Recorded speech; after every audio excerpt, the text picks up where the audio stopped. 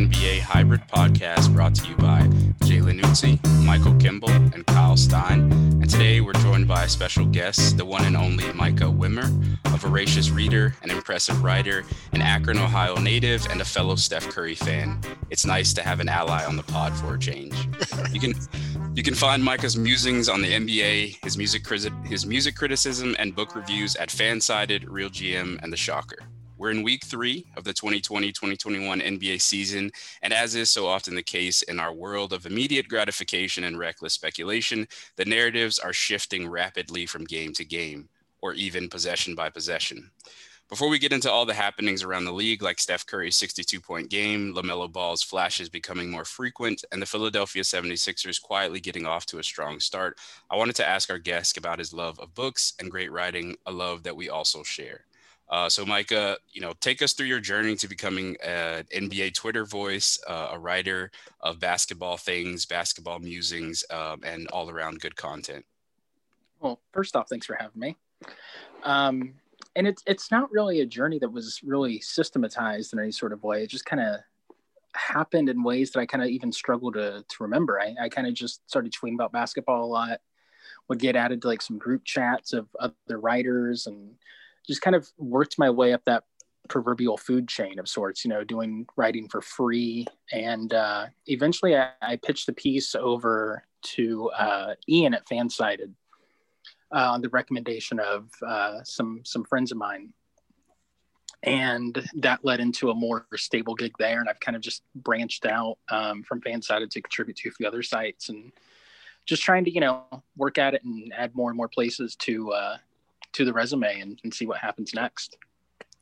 Yeah, that's awesome. I was in preparation for the pod. I was reading a number of your articles, and I was impressed, as I said, with the frequency and the quality of the writing. And I think, I don't know how you all feel about this, but I mean, we're all writers on this pod, and, I grew up playing baseball, and I think a large reason for my shift and my sort of deep-seated fandom for the NBA now has to do with writing and has to do with like NBA Twitter.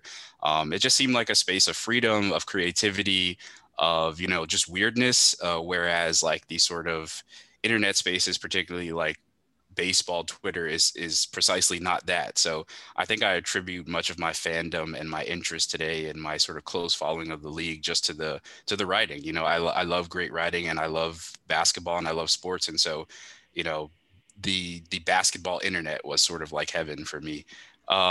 So yeah, I want to kick it to all of us here, just talking about favorite basketball writers. Micah, maybe you can start us off with who are some of your favorite basketball writers writing today, or maybe over the course of history. I mean, there's obviously a ton of people whose work I love. All my colleagues at Real GM and Fansided, I feel truly honored to share a byline alongside all of them.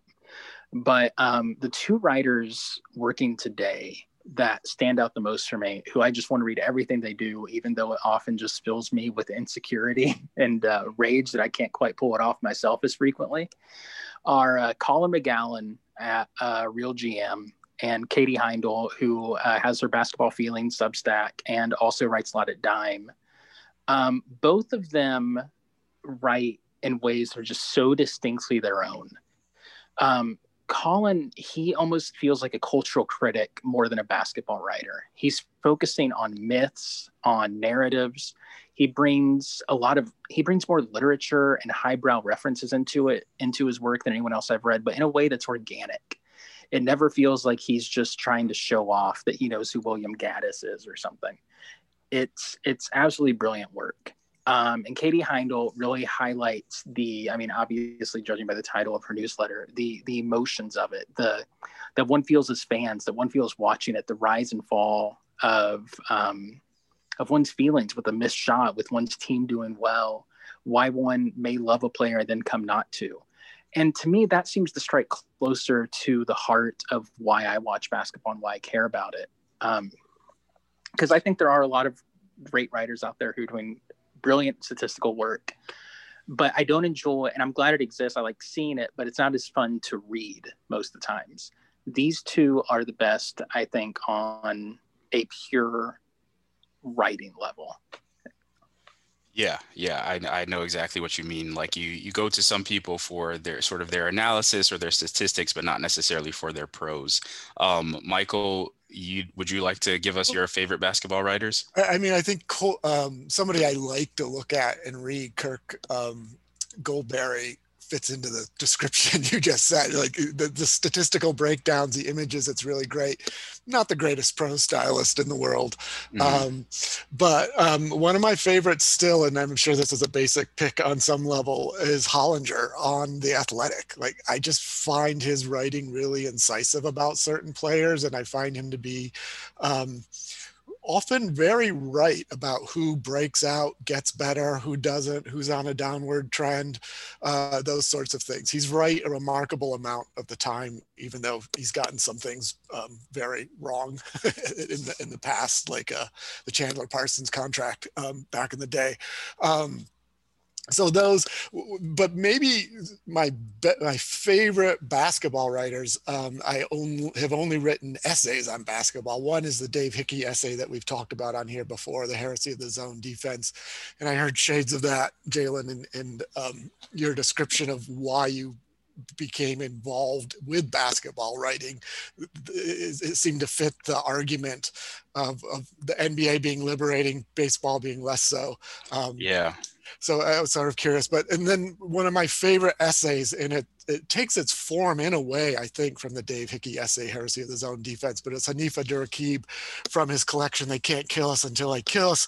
And it's the essay, it has a wonderful title. It rained in Ohio on the night Allen Iverson hit Michael Jordan with a crossover. It's a beautiful essay. One of the few pieces of writing where I get truly, truly jealous about the way it's written, the subject matter, how he's done it. And I can't think of a way to do better than Hanifa Duraqib does in that essay. So those are some of my favorites with basketball. Yeah, I mean, both of those essays are they're just extremely impressive. And it's interesting that you mention Colin McGowan at Real GM, Micah, because he's actually written about the Dave Hickey essay. We've referenced the Dave Hickey essay, The Heresy of Zone Defense, a number of times on this podcast. And Colin actually kind of wrote a review of that. And I think they're of a piece. They're in the same spirit of like cultural criticism, or sort of trying to bring sort of the outside world of life into the space of basketball, and demonstrate how they connect and touch each other. So yeah, I mean that's what I love to see in writing. And Katie Heindel, as you said, is just extremely impressive. I just finished reading her, as she titled it, 3,000 word prose poem about Jimmy Butler in Dime the other day. Kyle, is there anyone you wanted to mention?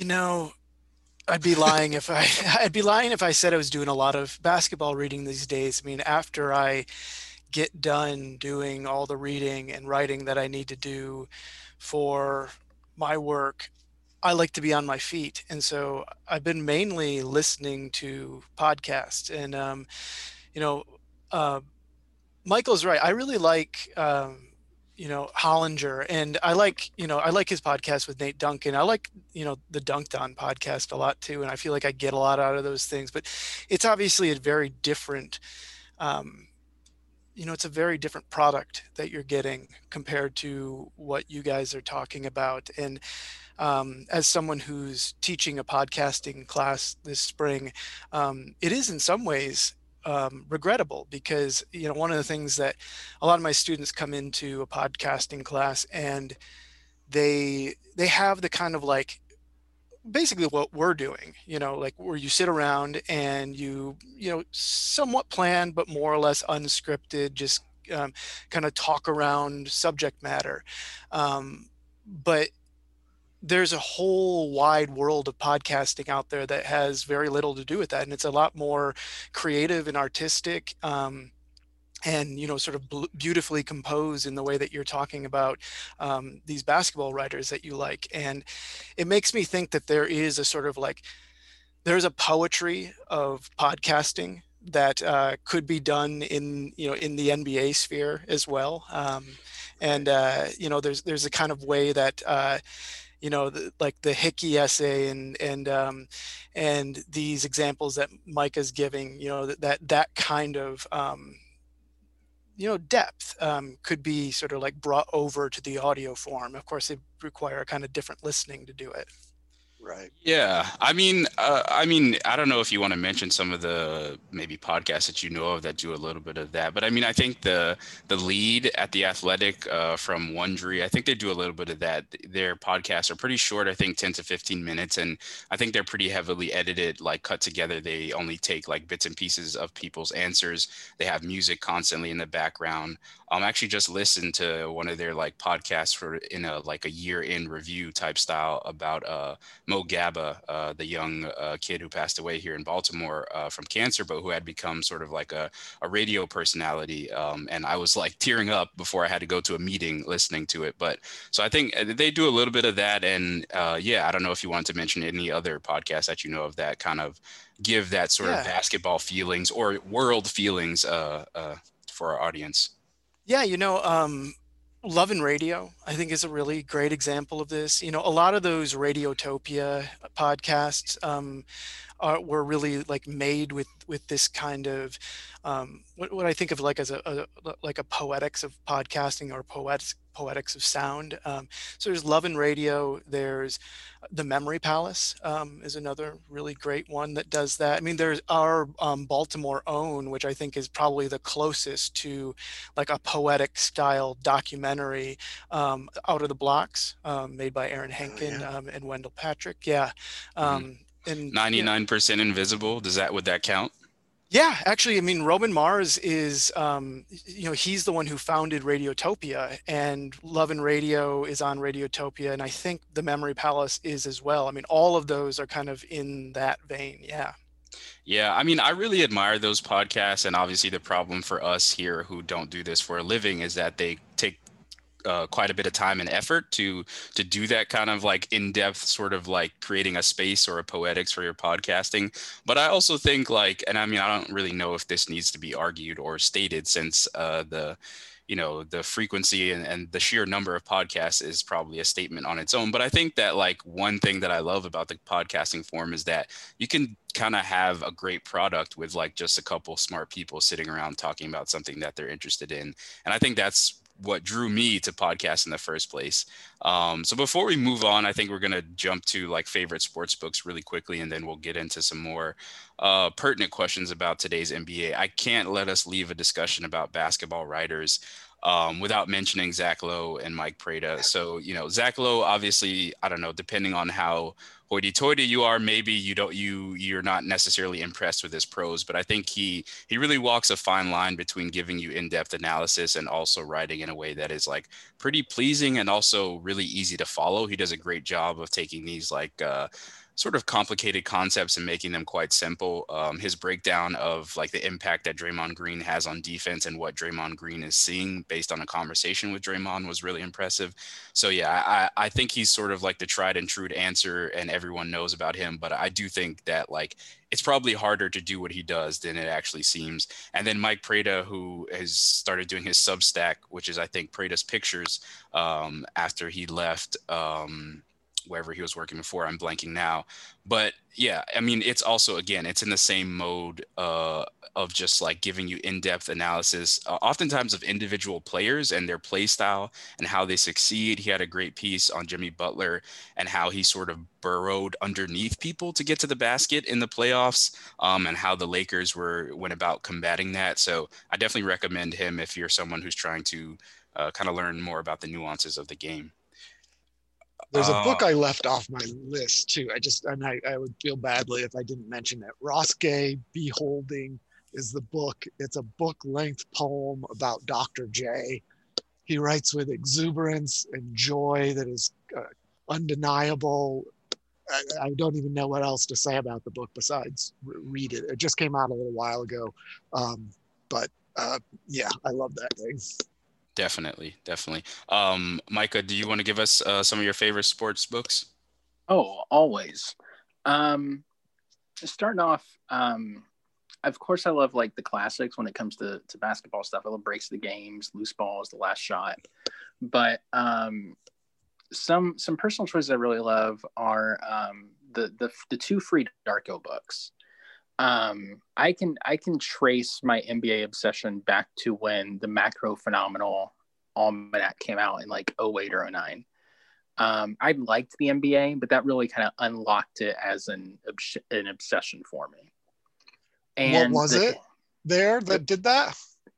What about the book or the book yeah, itself? Yeah, what about the book sort of initiated that in you? I'd never really read about basketball in this way that was so player focused, that captured the distinctiveness of each player and the strange particularities that each one of them brought to the game, both in terms of like their on-court style and their personality. It almost felt like I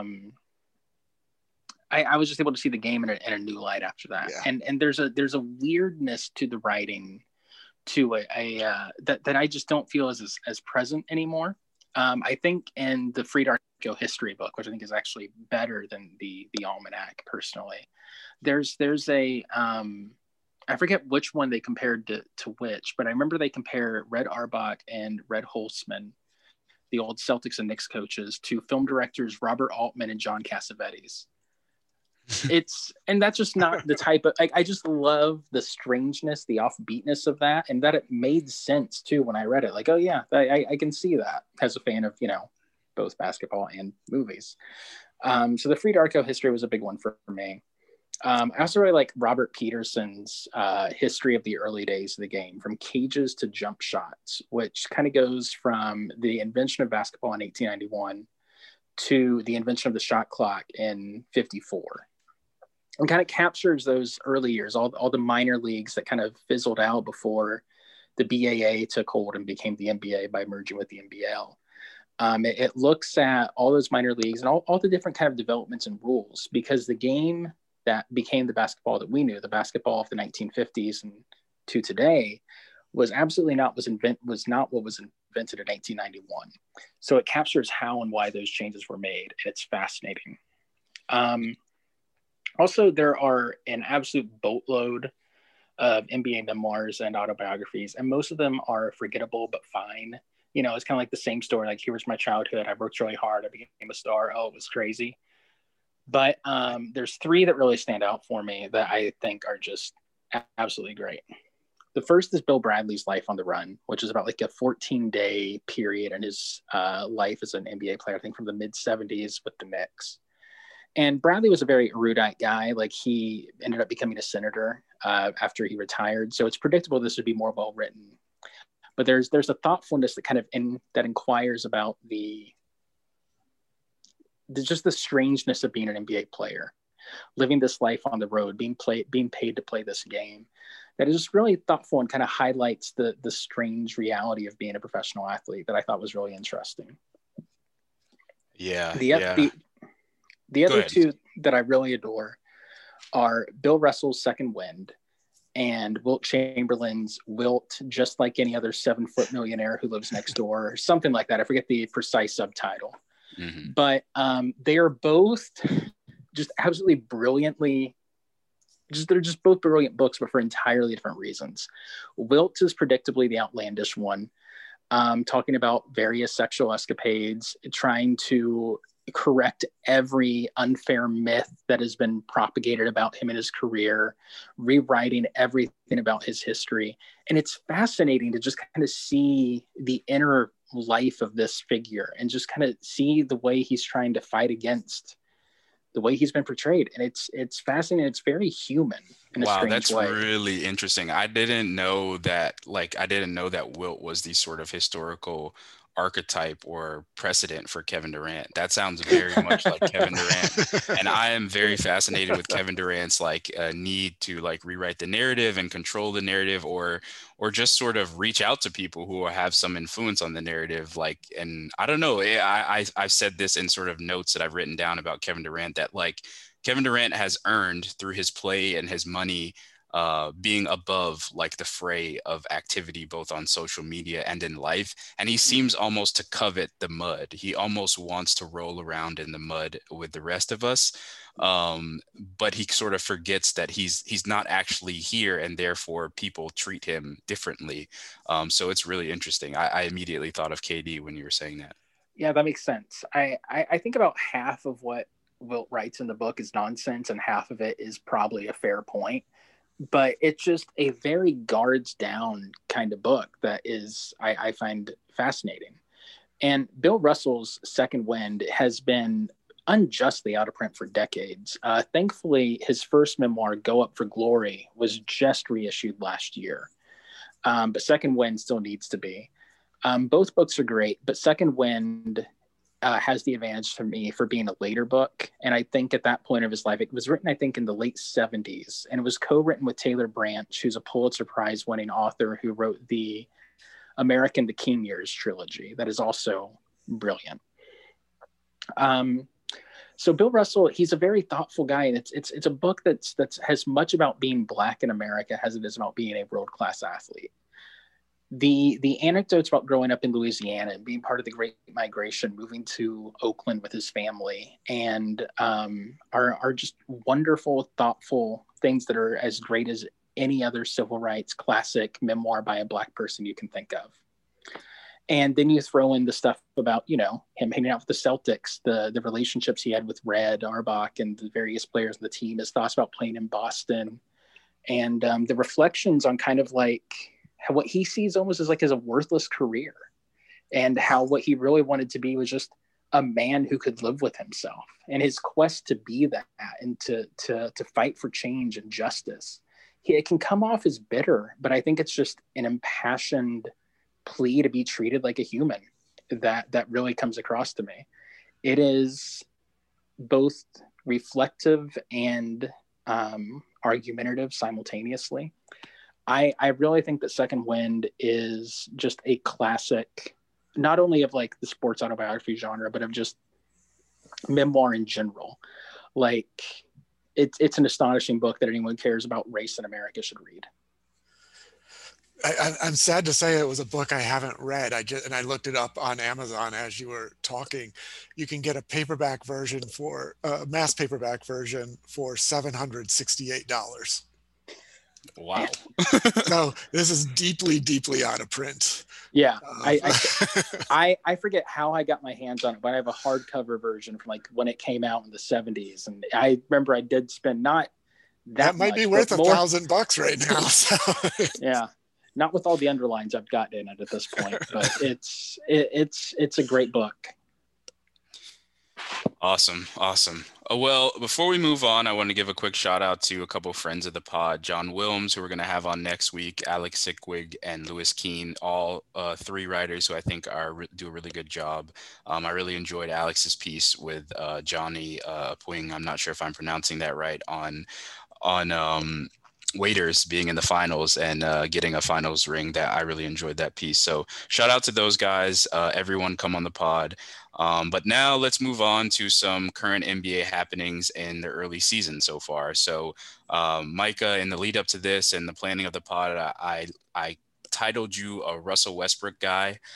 So would you like to expound upon that, your Russell Westbrookness, or your tendency to root for Russell Westbrook or make a case for Russell Westbrook? I mean, I'm definitely not interested in making a case for Russell Westbrook in the year of our Lord 2021, but I am always willing to talk about him and why I care about him so much. Yeah, what fascinates you about Westbrook? Listen, I mean, I think part of it, kind of like I was saying with the basketball writing earlier, to go back to that, I care more about what players make me feel than what they achieve on the court a lot of the times. You know, like if you're an efficient scorer, cool, but if you don't do it in a way that moves me or engages me, I'm not going to care that much on a personal level. Mm-hmm. Russell Westbrook, no matter how successful or ill-advised his play has been at any given moment in his career, has always been a player that I can never turn my eyes away from. And he's someone I'm always rooting for to kind of get it together, even as I know deep down that it's not gonna change.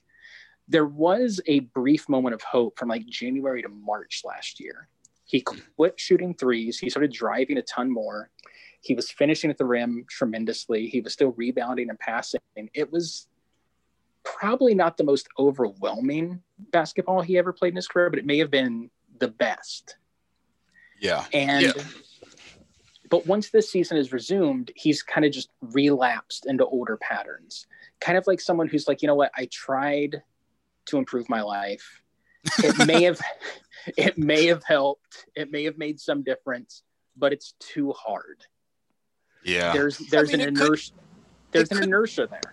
It could also just be that he saw an opportunity to try again and see if that old Russ is still in there somewhere, and if he can play like he did in 2016, 2017.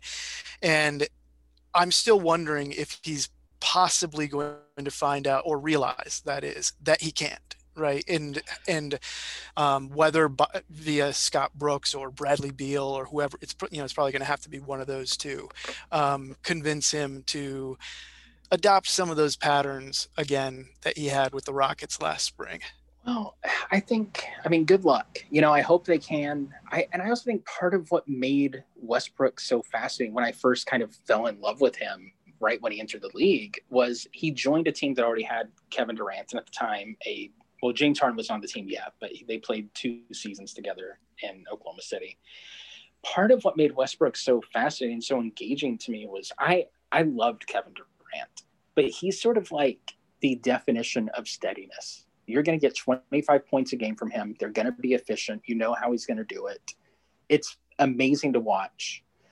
But Russell Westbrook was like this weird counterpart where with this rhythm and precision of Durant, you had this out of control wild card that made the Thunder, this push and pull, so fascinating to watch. It didn't always work the best, but it made them, when it did succeed, it was some of the most fascinating interplay that I've ever seen on a basketball court.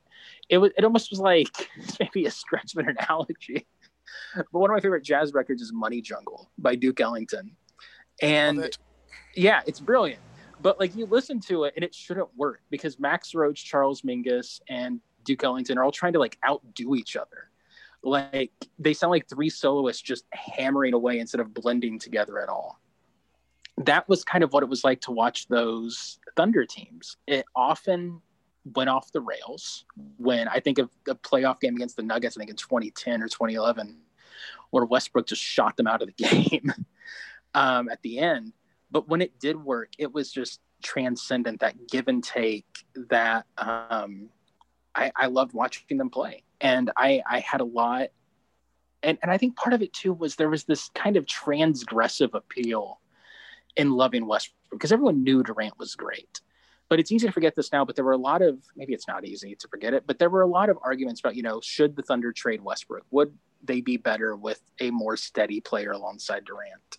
So there was kind of like this loyalism that I had to like, no, keep Russ there. He makes them more exciting. He makes them better. This is awesome. And after the MVP season, it kind of got sad because there wasn't that counterpoint anymore.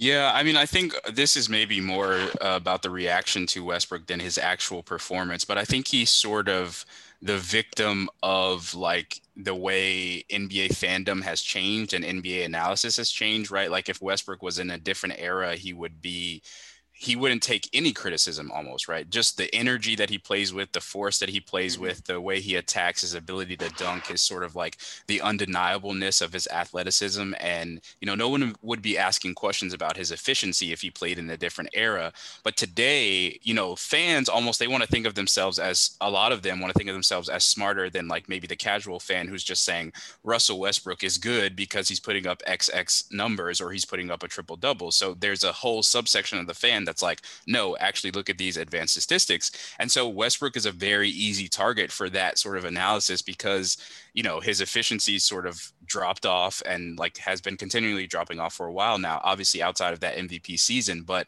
And so like there's a huge subsection of the fans that are just harping on that. And I think it's really interesting to contrast him with someone like Jokic, right? Because Jokic is almost the opposite, right? He's lumbering, he's mouth breathing, he doesn't look like he can do anything, but he's super good, he's super efficient, all the advanced numbers love him. So you have like the people who don't like Jokic and who are just like, they sort of want him to fail because they want to be right about the fact that like he's just not a good enough defender to matter in the playoffs. And then you've got the other people who are like, Jokic is amazing, both he's fun and he's also like doing things that impact winning.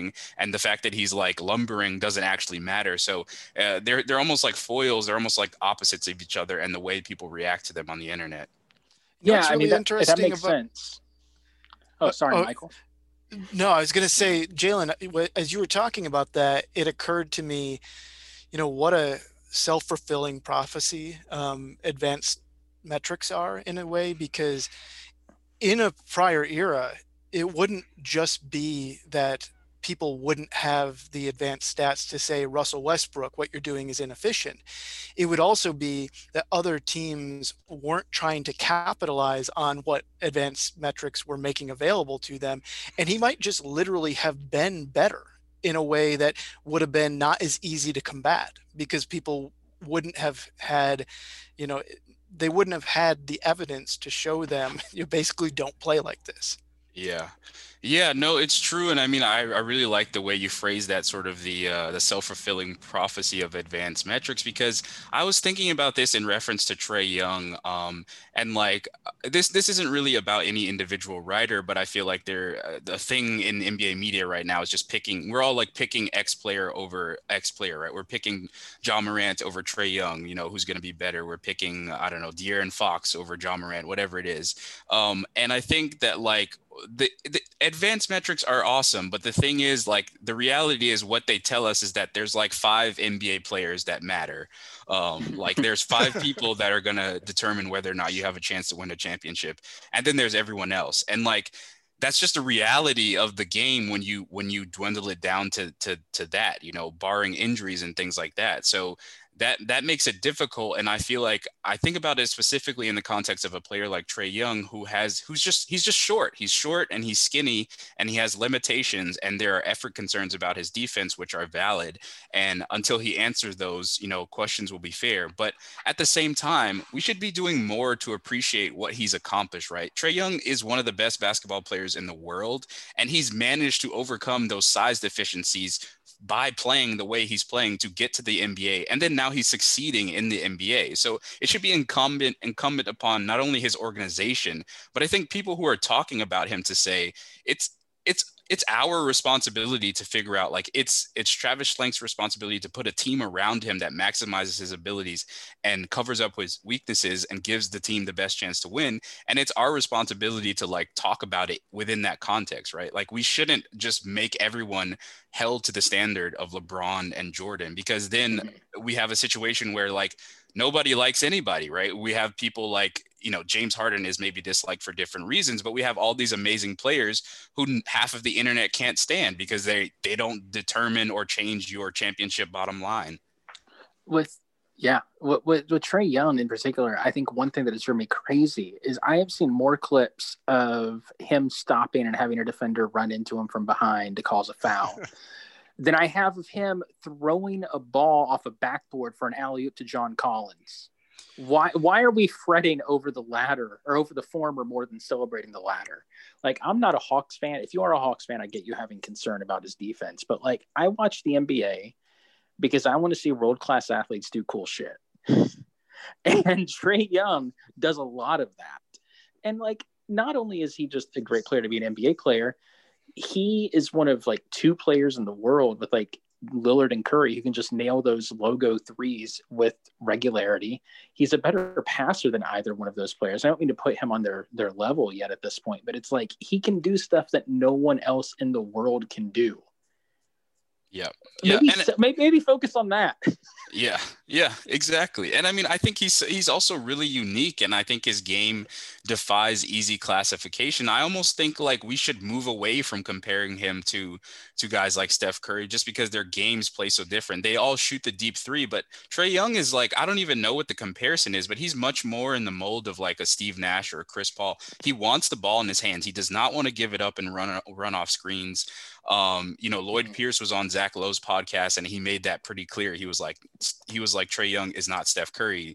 He needs the ball in his hands. He needs to be running pick and roll, and that's what he wants to do. He wants to dance. He wants to change speeds. He wants to run into you. He's also extremely physical. He's skinny, but he's bumping into people, he's running into people. Drawing those fouls is not exactly easy, right? That's one of the things, like one of the arguments for why Steph Curry can't run 15 pick and rolls a game is because he'll be worn down by the end of the season. But Trae Young is doing it. Trae Young is doing the thing that James Harden does by running into everyone and inviting contact. So I just think that, like, I don't know, there's much more nuanced and interesting ways to celebrate what people are actually capable of doing rather than focusing so much on what they're not. Yeah. I do think there is, of course, a place for that sort of like criticism about like winning a title with a player, you know, and looking at their weaknesses. But I think, you know, considering the fact that the vast majority of people who, in theory, I assume are reading basketball rating are doing so because they're fans and like the game, there should be just more pure celebration of it too. Yeah, absolutely. Michael, can RJ Barrett taking 25 shots a game be something to be purely celebratory about? I've been doing it. He's on my fantasy team, and it's pretty fun to watch the stats go up in the limited times I've gotten to see him on League Pass. It's fun when the shots are going in, and it's not so much when they're not. But hey, that's what it takes to sometimes get them to go in. Yeah, it was fun last night or the night before, right? Like, I mean, he put up the last two nights. Lot. Yeah, he's put up around 25 the last two games. I was trying to think of other players that are, you know, will always be on a non-championship team. RJ Barrett might be one of those. Julius Randle on the Knicks as well is another. Are there other guys like that who you like to watch? D'Angelo Russell. Yeah, you know, that intensity, that fun, that flying all around, you know, that you like, but are never going to be that winning player. Yeah, I mean, I do think D'Angelo Russell is a good comp there. I mean, I think it's James Harden. Yeah. I mean, that's the real hot take here right now. I don't know. Maybe right he'll so far. Yeah, maybe he'll wind up in Denver or something. I don't know. This is look at me hoping again that James Harden will change his stripes and adjust his game in the playoffs or something. I don't know. Hey, now you know what it's like to be a Russell Westbrook guy. My goodness. It's like, I don't know. He's going to do something. I'm just going to be yelling on this pod like a couple months from now. Watch. Name the great player who made the change. Who made the change that Harden isn't making or Westbrook isn't making? Who's done that? I mean, but this is the thing. For one season. But this is the thing. They don't even need to make the most drastic change. LeBron made the change. LeBron lost the finals in 2011, and then he got his butt in the post. He couldn't post up JJ Barea in 2011, and then he got his butt in the post. Obviously, there were mental issues there, but like, you know, he changed his game. He was so hungry to win that he was willing to post up. He was willing to take the punishment by playing the four. He was willing to play like the defense that they structured, which was insane and trapping. And they were running all over the place, which required intense conditioning. He did it. Like, I mean. Right. I don't know if it's a good thing. Bosch was forced to sort of eat it and change his game on that team too for the time he was there. Yeah, but what about players who've always played right and may never win? You know, Charles Barkley is the great example of this. I think he's somebody who he really played hard, and he played in a way that really should have turned into a championship at some point for him, and it didn't. And I think now of Chris Paul. I think Chris Paul has been just a tremendous player since about 2006. And how about Dame too? Yeah. Dame too. Dame doesn't quite play defense as well as Chris Paul. You know, true. It's but he's also a more dynamic offensive play, or a dynamic scorer at least, you know. And so, you know, that's another efficient. Good comparison. Yeah. Yeah, no, that's true. I mean, I feel like those are the guys you have to feel the worst for, who just, you know, everyone who kept running up against Jordan, Stockton and Malone, you know, Barkley, you name whatever the person was who just couldn't get past that juggernaut. Yeah, and this is Jimmy Butler with Hakeem got his LeBron too. Right now. Yeah, it's true. Well, Michael, did you have any last comments on Westbrook? And if not, well, you can jump us into the Kyrie conversation, because I know that was something that we wanted to talk about. I mean, with Westbrook, I think for me at this point, I still love him. I still love watching him play. I don't really have a lot of affection for him as a person. I don't know the guy. But I think at this point, he still makes me feel as much as any other player in the league. But at this point, he's just kind of a bummer, you know? Yeah. At this point, you know what you're getting. And he feels like a band or an author, you know, who's like, I've read all their best known work, and now I'm just listening to the deep cuts, hoping there's something good on these records that reminds you of the stuff you loved. Yeah, sometimes there is. Right. Sometimes there is. And I'm sure there will be nights this year when Russell Westbrook has like a 30-point triple-double, and it's astonishing. And it reminds me of the way I felt all those years ago. But I do want to say one last thing about Westbrook, too, is there's all this criticism about him as a player. And, you know, he couldn't win it. You know, he was too domineering. And that is fair. It's objectively true. But also, he averaged a triple-double for 3 years in a row, which no one else had done ever. He'll be one of the 50 best players in NBA history. And, like, regardless of whether he wins a title, that's still pretty crazy. He's played like no one else. He's been domineering and exciting and wonderful. And I will cherish that. And that's a legacy that I think any player could be happy with. So, like, I get the criticism. They're not wrong. And it goes back to what I was saying, you know, celebrate the other stuff, too. Even as rough as his early season has been with the Wizards, he has not been their worst player. I mean, Troy Brown is playing really abysmally. I mean, I thought that he was someone who was going to be able to, you know, after what he did at the end of last season, I thought he was going to be like a key rotation piece for them. And Mo Wagner has been terrible. And what's up? He's only getting 15. How much is he even playing? I keep seeing Jerome Robinson on the floor for some reason. Well, that's the thing. It's because he's been playing terribly. Wow. And like, really, they just can't get shooting anywhere. And, you know, it's like, Westbrook is putting up these horrific shooting lines, but I'm like, who else is going to be taking the shots right now? Because, you know, Bradley Beal can't really take too many more. I mean, they're already like in the mid 20s in terms of like shots taken, you know. They could give Adia a couple shots. He's kind of efficient when he gets them, which only happens when Westbrook doesn't play. That's the only time he actually gets shots. So it is bleak, though, that we're at the point where we're praising Westbrook because he's playing better than Troy Brown. Oh boy. We didn't say he was playing better than Ish Smith, though. Well, to be clear, I wasn't praising him. I was more trying to give him a pass on some of the shot selection that he's had, because they just have not had. I mean, like their roster. I mean, half those players wouldn't even be on other teams on the roster at all. I mean, I don't know. I don't even know half these names. And like, that you know, back third they would be G Leaguers on for other teams.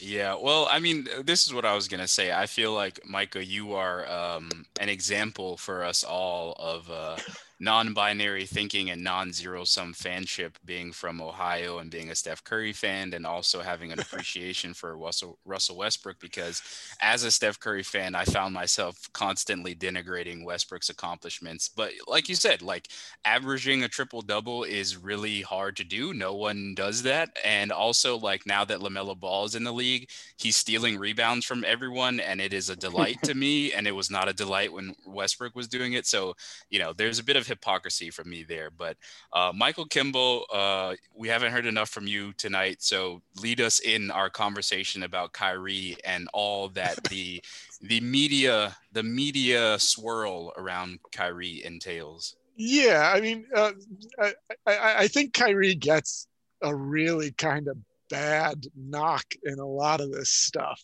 and for the most part, because he says some things that we can wish he might not have said, but he gets crucified when he does that. And there are other players that have done those sorts of things and it doesn't quite happen. So it's one of the, I've always had a little sympathy for him in that. I've always simply just liked his game. To go back to our earlier conversation, I mean, he's a guy I just like to watch play. I don't care if he dribbles the whole 24/7. I will watch Michael, it. Can I give you a little? Time. Can I give you a little fodder for this? Because Sure. There's a really fascinating game update right now. So the Nets are now up 31-11 against the Jazz. Kyrie is 7 for 7 from the field, 4 for 4 from 3-point range, 3 rebounds, 3 assists, 18 points. My God. I mean, first it's quarter. almost embarrassing to admit this, but it didn't really occur to me how great of a player he is until I had him on my fantasy team and I was looking at his box scores all the time and realizing how efficient he is any game he plays and how full that stat line is anytime. And it started to point to sort of how underrated I think he is. And part of this is coming up because there's a great piece at The Root. Damon Young wrote it. It's called "The Baffling Year-Long's Beef Between Kyrie Irving and the NBA Media Explained." And he gets into 2 points there. One, the sort of main thing is that the media simply doesn't like his personality. It goes along with him coming from Duke. Here I'm just parroting what the article says.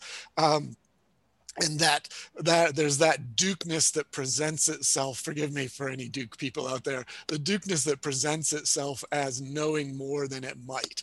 And that a lot of, especially white journalists, take great exception to that, and is one of the reasons. The other side of it is that the Boston media hates him for his time in Boston, and that the LeBron media has some investment in Kyrie not getting credit. The less credit Kyrie gets, the more credit LeBron gets. And so I'm just sort of fascinated by this, because if you look at his box score, it's incredible. If you look at his plus minus, if you look at, any number of measures, he's a very successful basketball player, but he's just a joke now, mostly. Like, nobody even gets to the basketball part of it. And, I see situations where I'm trying to remember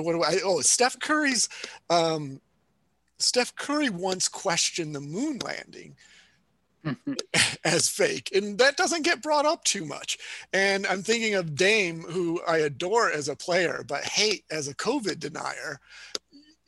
And that doesn't get talked about because people love Dame. So there's a lot of conflicting things happening here around this person. It sort of fits in, Jalen, to some extent, with our discussions of KD and his personality too. So it's a fascinating thing to me. And it also forgets, besides all of this, he does actually a lot of good in the world. I'm remembering in the last year, and I don't know if I have the numbers right, and I couldn't find it.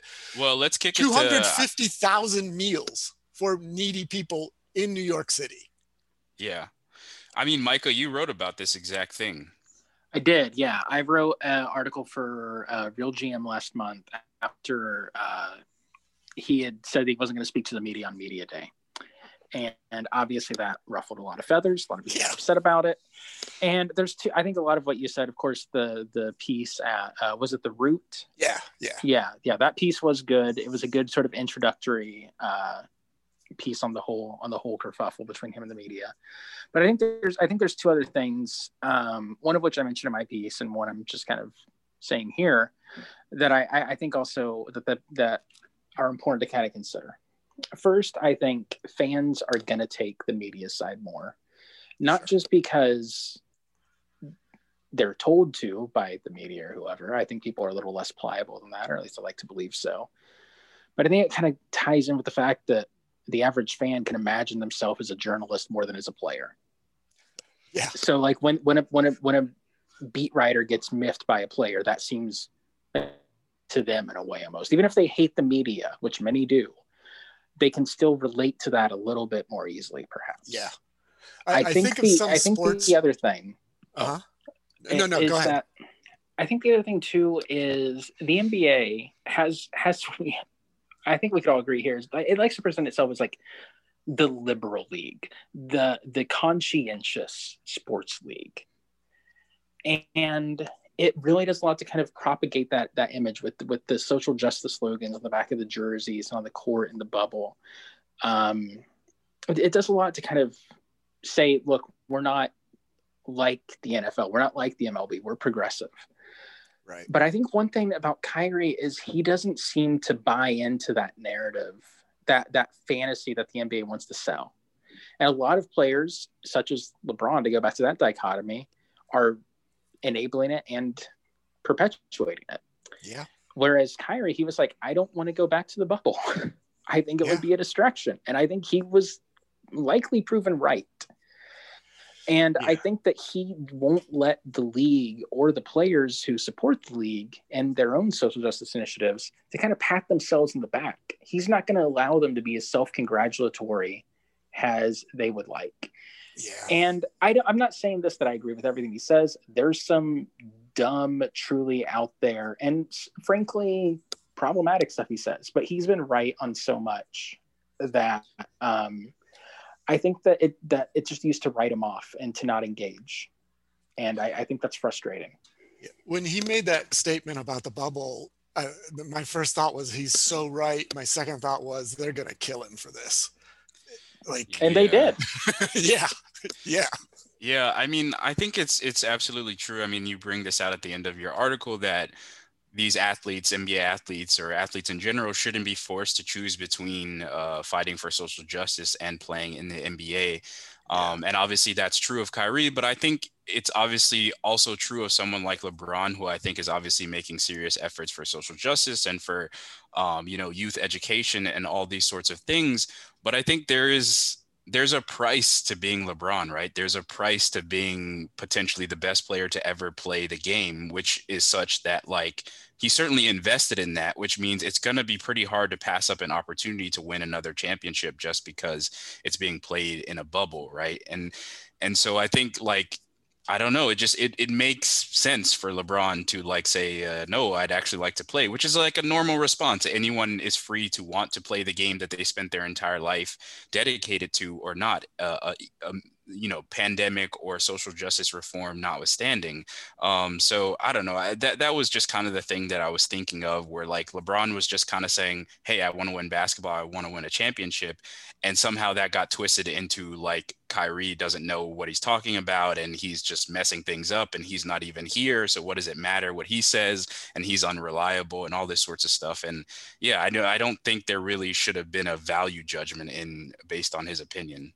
On a lighter note, Micah, you've been making band comparisons, and I think Kyrie is maybe the Earl Sweatshirt figure of the NBA, who is kind of like he, as you say, he's not willing to let the NBA he's not willing to pretend that the NBA isn't sort of full of it a bit, or let them pat themselves on the back.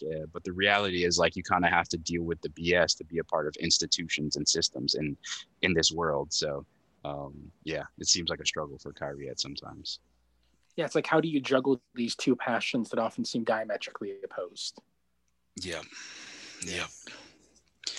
All right. Anything else? Did anyone want to mention anything else on the pod? As I mentioned in the opening, Steph Curry scored 62 points against the Portland Trail Blazers. He set a career high. He was 8 of 16 from three. I think it was 18 of 30 from the field and 18 of 19 from the free throw line. So a James Harden-esque performance in terms of getting to the free throw line. Any thoughts on that? It ruled. It was so much fun. I mean, I tweeted last night that Steph Curry leads the league in times making me giggle so far this year with delight. And there's, of course, the absurdity of the deep threes that he hits, covered, legs splaying out after he lets the ball go. But it's really interesting this year to see him take on a bigger responsibility without Klay Thompson, without Durant, with Draymond only intermittently available. Because if you watch those highlights from the 62-point game and from last night when he scored, I forget how many, but 30 something, I believe, or high 20s. Yeah, he scored 30 last night. Yeah. Just the variety of ways he's doing it, because without having these escape valves, no one should be expecting Andrew Wiggins to either create for anybody else or be sort of like a safety valve if things are in trouble for Curry. So he's having to carry all this weight himself. So you see him expanding, not necessarily expanding his game, because it's like he was never able to do these things, but he's forced to do things that he hasn't had to do. These drives, the variety of the finishes that he's busting out, and the ways he's creating his own shot more and more, because they don't have the playmakers or the IQ at this point due to the shortened training camp to run him off ball as much. I'm not sure how sustainable it is over the course of a 70-something game season. Not that I don't think Curry's incapable of recreating. I mean, he can't score 62 every night. I mean, but I just mean that, and from a pure physical standpoint, being able to carry that much of a burden. But I mean, I am excited to watch him try. Last week, I mentioned that Draymond coming back could have some system effects, as in he could just make everybody else around him better. Interestingly, that 62-point game night, Draymond had the highest plus minus on the team. And you called it last week, Kyle. Yeah. On the pod, you said when he comes back, the system's going to change, and it not only unlocked that, it unlocked Kelly Oubre. He looks like a decent player again. Well, that was the thing I was going to say. Is last night's game, Wiggins goes for 16 on 7 of 15 shooting. Oubre goes for 18 on 6 of 13 shooting. Wiseman goes for 10, 5 of 9 shooting. Curry, 9 of 18 shooting for 30 points. Pascal, 6 of 10 for 14 points. Kevon Looney, 5 of 6 for 11 points. They've got 1, 2, 3, 4, 5, 6, 7, because apparently Mulder also was in double figures, 7 players in double figures, after getting absolutely blown out and seeming like they didn't have an NBA offense. This is notable. Yeah. Also, he was galloping like he was riding a horse yesterday, so that was cool. I only saw that on Twitter. Can someone explain the context of that? He was initiating the offense, and the players were not moving the way he wanted them to. I thought because I think that was about it. From the Twitter image, I thought that he was trying to get somebody was crossing over through the lane, and I thought that he was trying to give them a lob, but I couldn't really tell. No, yeah, he was just trying to get more movement in the offense. Things were stalled out. Like, there's still like a delay between when Steph and Draymond recognize an opening and when the other players on the roster recognize an opening. But I mean, we were talking about just sort of appreciating players and the subtle nuances of their games. And I think one of the reasons that I like Steph Curry, I'm sure one of the reasons why I like all of my favorite players, is because I can most relate to them. They're sort of them being undersized and slept on and doubted in these different ways. My favorite players before Curry, I've said this before in the pod, were Iverson and Dwayne Wade. And people who are generally undersized for their position use their quickness and toughness to overcome that. But like in these early games, and this not only applies to like the early struggles Curry has had this season, but also just the fact that he plays a high variance game. So we've talked about this before. His grasp on greatness is, at least in theory, less secure than someone like LeBron, who's kind of like been in control and had the top spot of best player in the league for who knows how long now. And just by his sheer size and physicality can hang on to it longer. Whereas Steph Curry, as Steve Kerr pointed out, has to dominate by shooting 30-footers, by having amazing touch around the rim. In his 2015-16 season, I think he was shooting an even higher percentage than LeBron at the rim, and he was shooting like 60+% around the rim. So it's just things that shouldn't be happening. But the result of that sort of maybe more tenuous grasp on greatness and that high variance game means that there are these moments where he struggles. And early in the season, you could see him yelling at himself. You could see him like closing his eyes and replaying the play in his head after timeouts. You could see him kind of like rubbing his head. And I don't know, I find all that also fascinating and interesting and sort of appealing to see a player just sort of going through it like anyone would who's trying to get out of a slump. You would see him make a three and he'd kind of be jumping up and down, trying to like get it to go in the rim. There's a childish aspect to Steph Curry's game that I think appeals to me. I tweeted this, that he plays basketball like a sugar drunk child. And that means he runs around like crazy and gets these relocation threes, but it also means he's going to turn the ball over tragically like a number of times a game, but he also is going to dribble the ball off his foot, pick it up and throw it at the rim, and it's going to go in. So I don't know. There's a lot of joy there for me. And I think that it almost does make it more exciting to watch him too, because it's kind of like you don't know if tonight's going to be one of those nights. Yeah. The 2015-2016 iteration of the Warriors, Steph's unanimous MVP year. That's my favorite NBA team to watch that I ever seen. Every single game they played was like appointment viewing for me.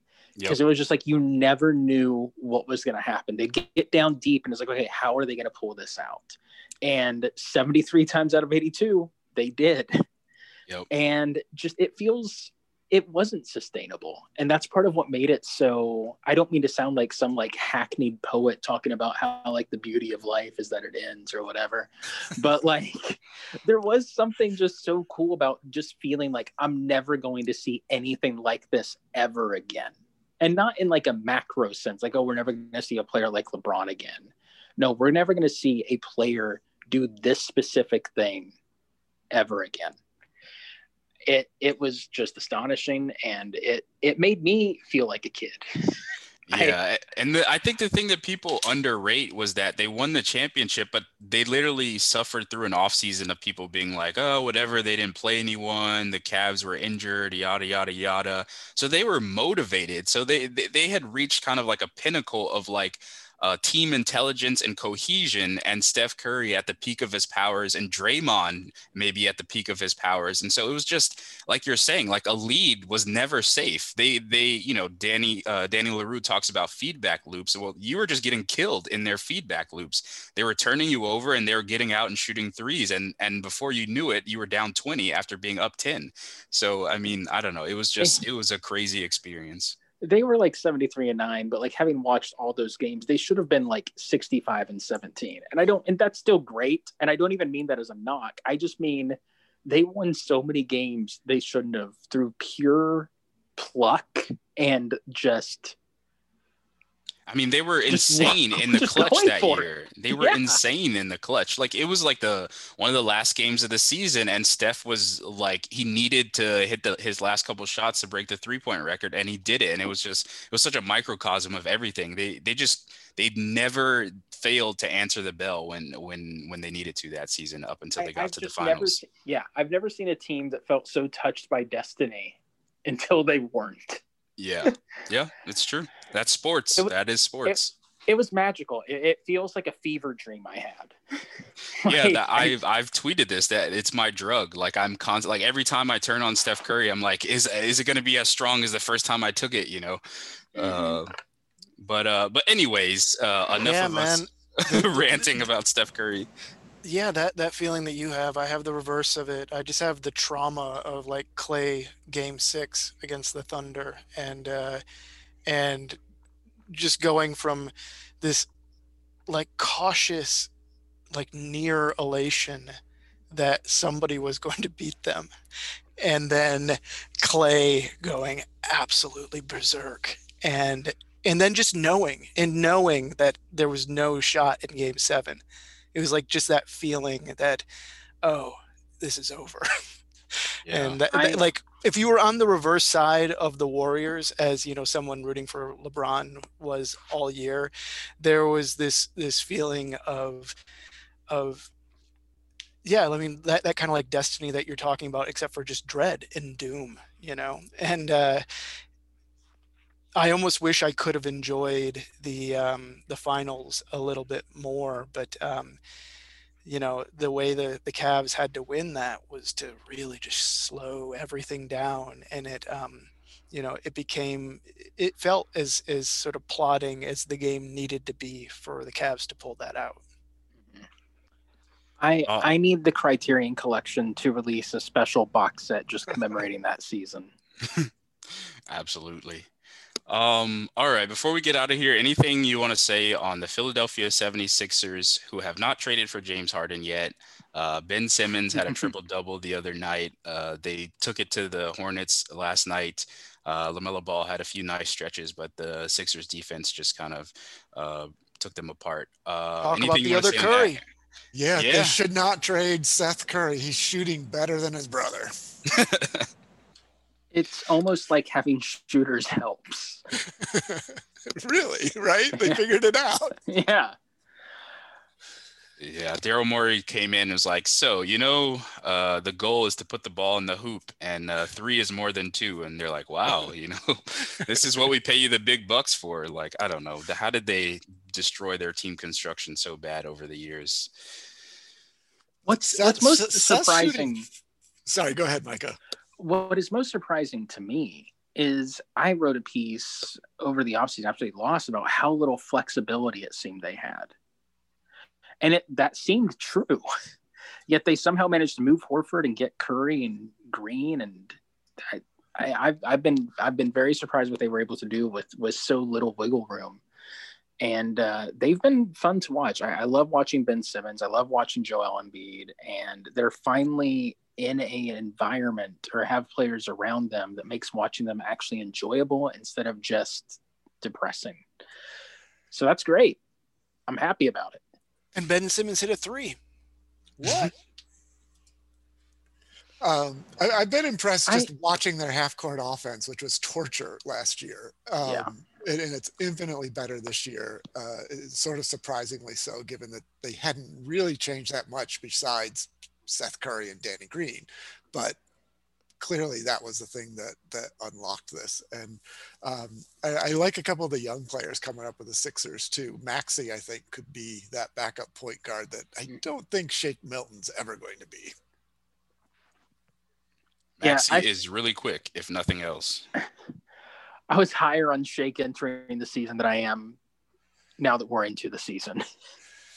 It's easy to feel the optimism, but as soon as you watch him for a while, it pretty quickly dissipates. There was that one. Michael, is this a fantasy pickup reaction? Because I did notice you picked him up in one of those leagues, and that probably, you watch him a little bit. I mean, it definitely makes it really clear. If you're paying attention to that stat line every game, it makes it clear how empty his game is.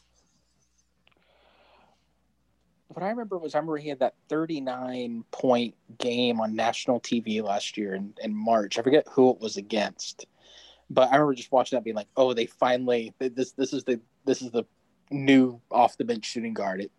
And I think I may have made too much of that. Yeah, I don't really know why it hasn't come together. He was playing really well in the preseason, and he's a big guard. We talked about this on the pod. He's, I think, 6'5".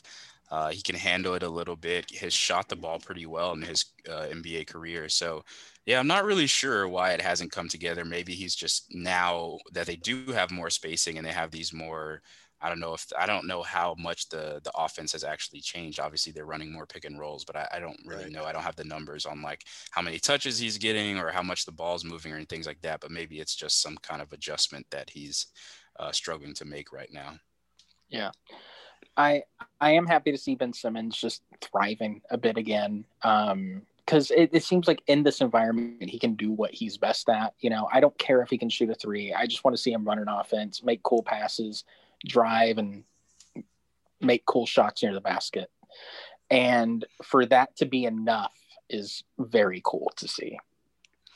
Yeah, I mean, I think everyone knows this by now, anyone who's like really paying attention to the game. But the issue with Ben Simmons is not that he doesn't shoot the 3. The issue is that he doesn't shoot like 64% from the paint around the basket. If he did that, I think there would be a lot less hand wringing about his shooting, because, like he'd just be scoring so efficiently inside the paint that it wouldn't really matter. But like he kind of finishes too softly sometimes and tries to go for these finesse finishes with these Euro steps and just instead of just powering through guys. So if he's making that adjustment, then I think there are good things in the offing for him.